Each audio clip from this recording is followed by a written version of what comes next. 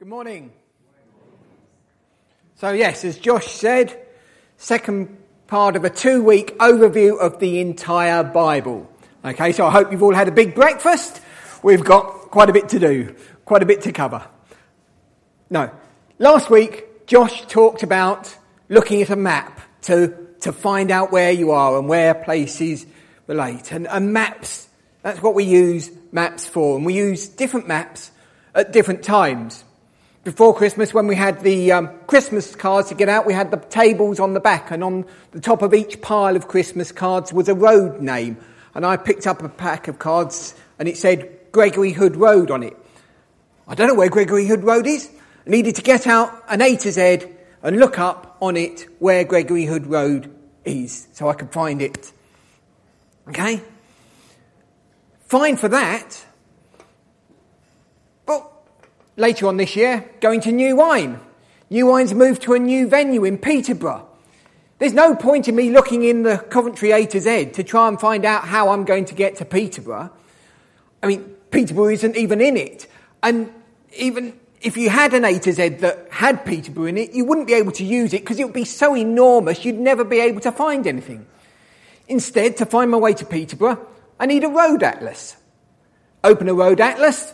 There it is, A14. Nice and easy, job done. But if I look in that road atlas for Gregory Hood Road, I'm not going to find it.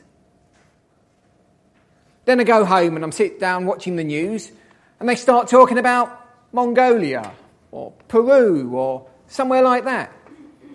The A to Z isn't going to help me. The road atlas isn't going to help me. If I want to know where those places are, I need a map of the whole world or a globe so I can find out where different countries are. The globe's no good for finding my way to Peterborough, let alone finding Gregory Hood Road. Yes? They're all ways of finding out where places are. They have that similarity, that common theme. But they all work in very different ways. Next week, we're moving on to a new series looking at Moses. And we're going to spend 4 weeks in the book of Exodus, which is kind of like this roadmap view of the Bible. Yes, it's looking at one part of the Bible in a bit more detail. Then, after that, we're then going on to look at Romans chapter 8. Just a single chapter, and we're spending 6 weeks looking at that chapter, getting into some real depth, an A to Z view of the Bible maybe. But we're starting off the year by pulling all the way back out to look at the global view of the Bible. And particularly, what does the Bible as a whole tell us about our theme for the year of drawing nearer?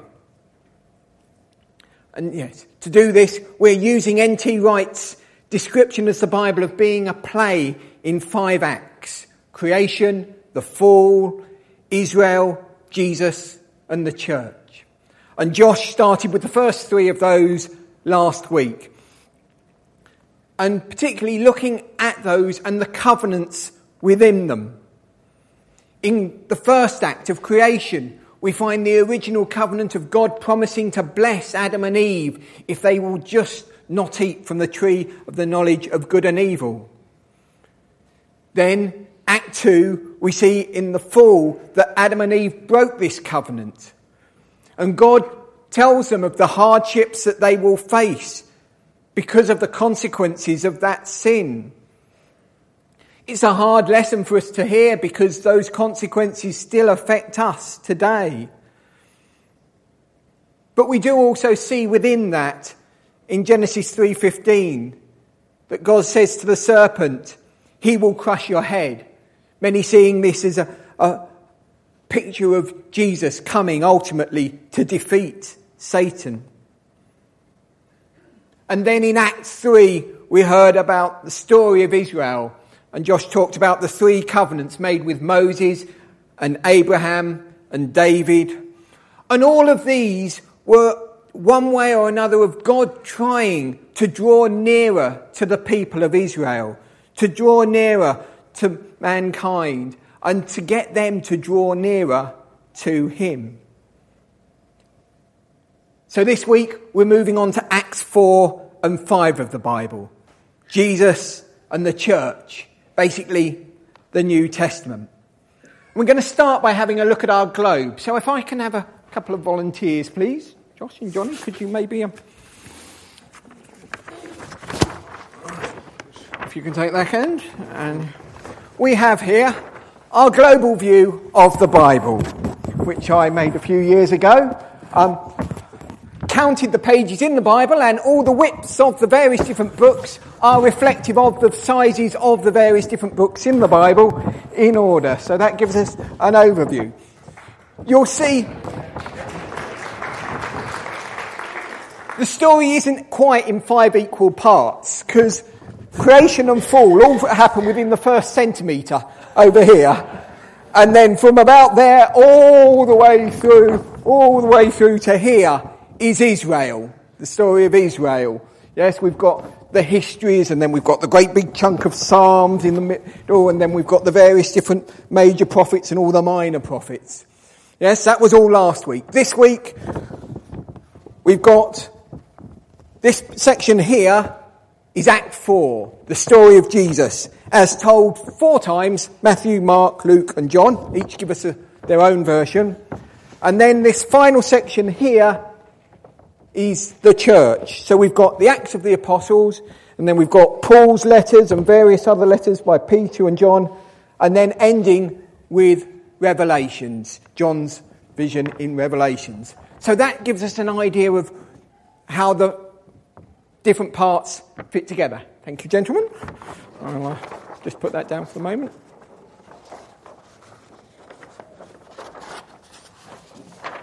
So, we're looking at Act 4, the Gospels.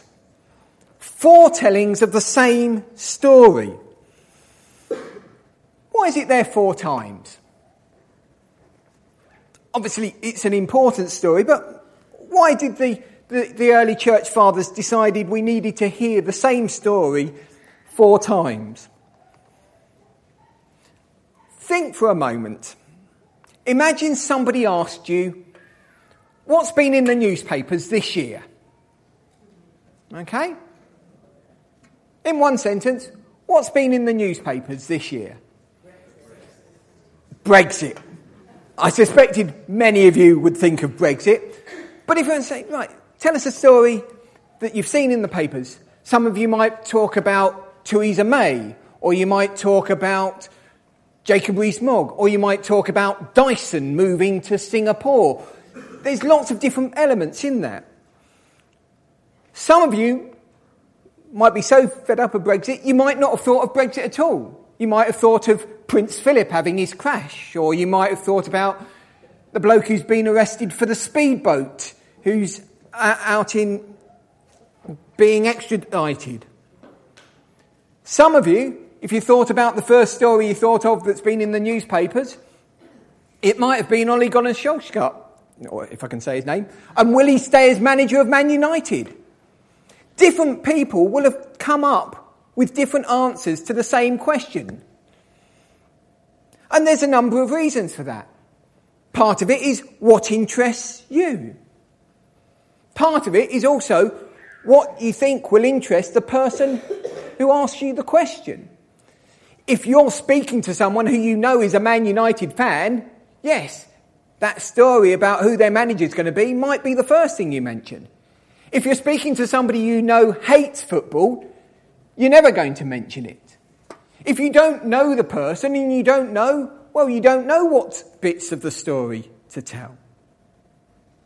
We have 4 different Gospels because we have 4 different writers telling 4 different versions of the story for 4 different reasons to 4 different audiences.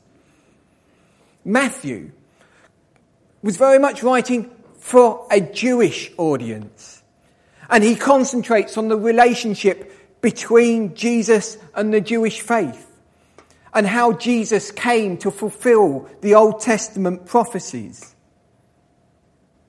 Mark emphasises action rather than teaching. And he stresses not only that Jesus suffered, but that any who were to follow him must be prepared to tread that same path. Luke's version focuses on the grace of God. And he particularly focuses on how that grace is available to everyone. To those who society would think were less worthy. To women caught in sin. To tax collectors. God's grace is for all. Finally, John's Gospel is the one that reveals that Jesus was sent by the Father. And he goes deepest into the meaning and the significance of what that is, that God became man. 4 different versions of the same story that all need to be read together to get a fuller picture of who Jesus is. They include different elements of the story entirely. Matthew includes the visit of the Magi to the baby Jesus, but he's the only one who does that. Luke, meanwhile, mentions the shepherds' trip to the stable, but Mark and John don't mention the birth at all. But they all include the story of the crucifixion and the resurrection, because that is the key, central part of the message that they were trying to convey in those 4 different tellings, that God became man to fulfill the prophecies, and then as an action he would die to bring grace to save all. By putting those 4 gospel pictures together as Act 4 of this 5-act play, we find that they are telling us about a God who wants to draw near to us. God could have stayed in heaven. He had no need to come to earth. Even to reach out to us, he could have just sent his angels. But what we find as we read these stories is a picture of a God who loves us so much. He wants to reach out to us. He wants to draw near to us. And so he takes this incredible decision to come as a man. Not to be born in a palace, but to be born in a stable. To an unmarried mother, who as a baby would have to flee to Egypt to escape Herod's persecution as an illegal immigrant. Here is somebody who was willing to go through everything that life could possibly throw at him. And it didn't get better as he got older. When he did start his ministry, in Mark 3:21, we hear that his own family thought that he'd gone mad. And in Luke 4, we hear that when he started preaching in Nazareth, the town where he'd grown up, around among the people who he'd known and lived for 30 years, they tried to throw him off a cliff. Again and again, the Gospels tell us the message of how people abused him and plotted against him, until eventually he'd be brought in front of a corrupt court on trumped-up charges and sentenced for a crime he had not committed by somebody who didn't even think he was guilty, but was too scared of the crowd not to convict him. At the last, his friends would desert him and deny him. And finally, he would suffer one of the most horrific and painful methods of execution that humankind has ever come up with. Why did he do this? He did it to break down the barriers we'd built. He did it to restore our relationship. He did it to pay the price for all the times we had broken those previous covenants. He did it to draw near to us. That's the message of Act 4 of this play that's the Bible. God is desperate to draw near to us. His love means he will do whatever it takes to draw near to us. He will go through all of that so he can identify us and be with us, so he can surround us with his love. Now, I don't know about you, but Esther and I and the boys love a good whodunit. Poirot, Marple, Morse, Vera, even Father Brown and Death in Paradise, we'll watch all of them. They're all stories about a murder. Now, sometimes in these you can get half an hour into the programme and no one's been killed. Other times the killing happens right at the beginning, but normally then you'll have loads of flashbacks to what happened before the murder took place. And you need that to understand why what has happened happens. You need that to make sense of the whole. If you took the murder out of them, it wouldn't make sense at all. But the murder is only one part of the story. To make sense of that, you need the rest. And the story never finishes with the murder. It always goes on to the investigation, but also through the investigation you will normally see the impact that it's had on the other players in the story. All very much stories about murder, but all stories that are about so much more. Act 4, the story of Jesus, is very much the central part of the whole play. The story of the Bible makes no sense if you take that out. But it is just one act of a 5-act play. And you need to look at the whole story to take the global view, to understand how it all fits together. In Act 1, we see God creating so he can be near us. In Act 2, we see how this all went wrong at the fall. In Act 3, we see God then reaching out to humankind time and time again through Abraham and Moses and David, desperate to draw nearer to us, desperate that we will draw nearer to him. Our reading today was taken from Jeremiah 31. As I'm trying to do an overview of the whole of the New Testament, it might seem a bit strange to have a reading from the Old Testament. Surely there's loads of readings we could have taken from the New Testament. But by taking a reading from the Old Testament, we're remembering that it is just one part of the whole. The Old Testament is looking forward very much to Jesus. Here in Jeremiah, we have a signpost pointing us to what is going to happen in Act 4. It's telling us that there's going to be another covenant.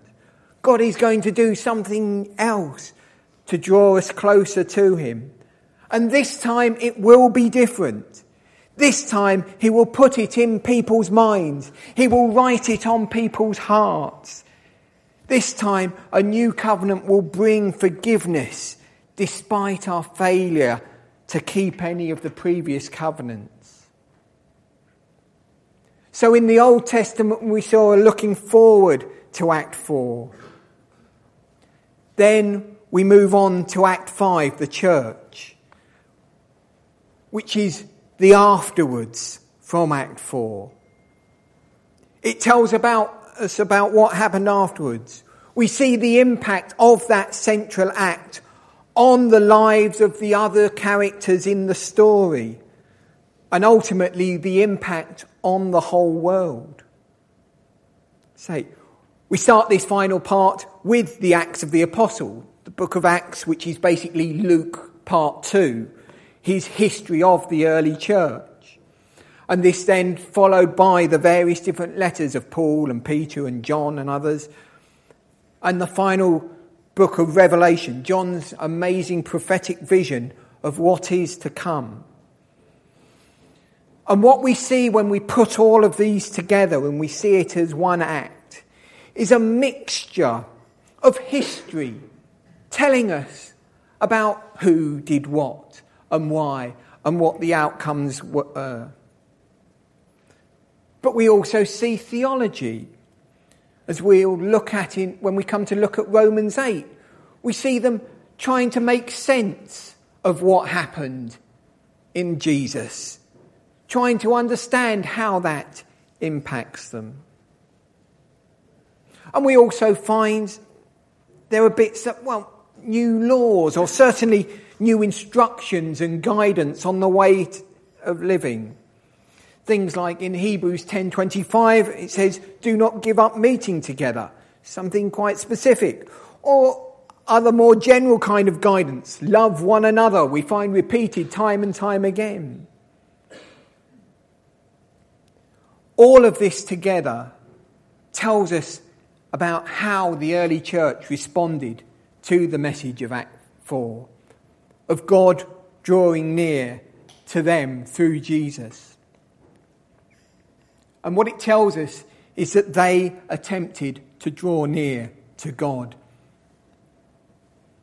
Acts 2:42 tells us they devoted themselves to the apostles' teaching and to fellowship, to the breaking of bread and to prayer. It tells us that they drew near to God. And we see the incredible story of how them drawing near to God affects them and goes on to affect the whole world. This small bunch of men who were so scared they wouldn't even admit they knew Jesus, transformed into a movement that would grow and spread across the world to the point where it's eventually would overtake the mighty Roman Empire. We see a story of how it impacted on their lives. That miracles happened. In Acts 3, one of the first of these is the story of when Peter and John went to pray. And they met a beggar. And he asked them for money, and they said, no, we'll pray for you to be healed. They knew God was so close to them that God's healing power would work through them. There was no doubt in their mind. They expected it to happen, and it happened. Because God was close to them, and they were close to God. Act 5. Not Acts chapter 5, but the Act 5 of the Bible is the story of the church drawing nearer to God and God drawing nearer to them. Of course, the story doesn't end with the end of the Bible. That part, the church, continues until today. And that desire of God to draw near to us and for us to draw near to him still continues to this day as well. So, how do we draw near to him? Well, this may be where the next step comes in. For each of us, though, it will be different.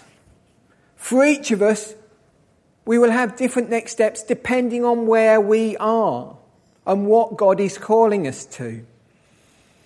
When I came out of the house this morning, I turned left, then I turned left, then I turned right, and I ended up here after a couple more turns. You've all got here as well. But how many of you picture it as you come out of your house, if you turn left and then right, would you be here or would you have ended up somewhere else entirely? I suspect most of you would have ended up because you're not starting where I started. So your next steps will be different to mine. But what are your next steps then? For some of you, it may be that your next step is your first step. That first step of turning to God, of becoming a Christian. If you've never made that decision that yes, you want to follow Christ, that is your next step. Please come and speak to Josh or Johnny or me if that's the step that you need to take. But for most of us, we've already taken that step and we'll have other steps to take.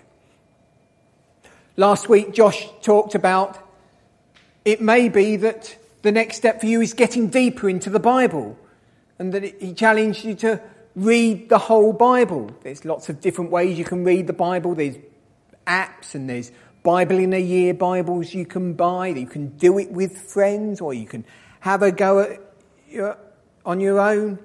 But there's lots of different ways you can do that to get deeper into the Bible, to get an understanding of the whole thing. That might be too big for some of you. You might not be able to contemplate the idea of reading the whole Bible. How about a smaller chunk then? As I said, we're looking at Romans 8 over 6 weeks. We're going to spend some time looking at that. So how about over the next 10 weeks, you read Romans 8 once a week for the next 10 weeks. Just one chapter, should be fairly manageable, once a week for the next 10 weeks. To get really into that, so that when we start looking at that, you've got an understanding. Different people, different steps. Or it might be that your next step might be to prayer. We've got the day of prayer coming up on the 9th of Feb that Josh mentioned. Putting your name down to pray for a period on the day of prayer. Or we've got the new praise and prayer evenings. Or we've got, in the lead up to Easter, a new prayer course. Or it could just be committing to spend 5 minutes every morning praying on your own at home. It might be that for some of you, the next step is to say, right, okay, we will go to New Wine this year and spend a whole week drawing nearer to God and having God draw nearer to us. This morning, there may be some of you who can't picture any of those as next steps. It may be that the next step you need to take this morning is just turning to God and asking him to be near you because you need his touch in your life.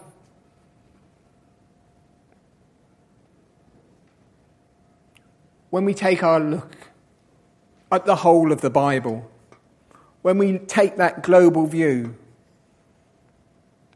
we find that the Bible is the story of how God, in Jesus, has done everything he can to take an enormous leap towards us. And he wants to draw nearer still. We do see that he loves us so much that he doesn't force himself on us. He gives us the free will to choose. And he calls us to respond and take that step towards him. But he promises us. And we see time and time again in the examples that this promise can be trusted. That if we draw nearer to him, he will draw nearer to us in and through the love of Jesus. Amen.